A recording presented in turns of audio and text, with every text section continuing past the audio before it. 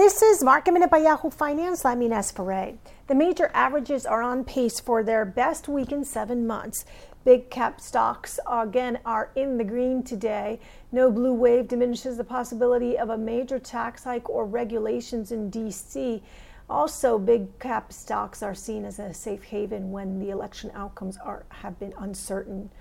Qualcomm is the best performer on the NASDAQ 100 along with Mercado Libre after their quarterly results. The travel stocks are in the green. Financials are also in the green today. Financials had been lagging yesterday, but today the banks are in healthy green territory. For more Market Minute news, head to yahoofinance.com.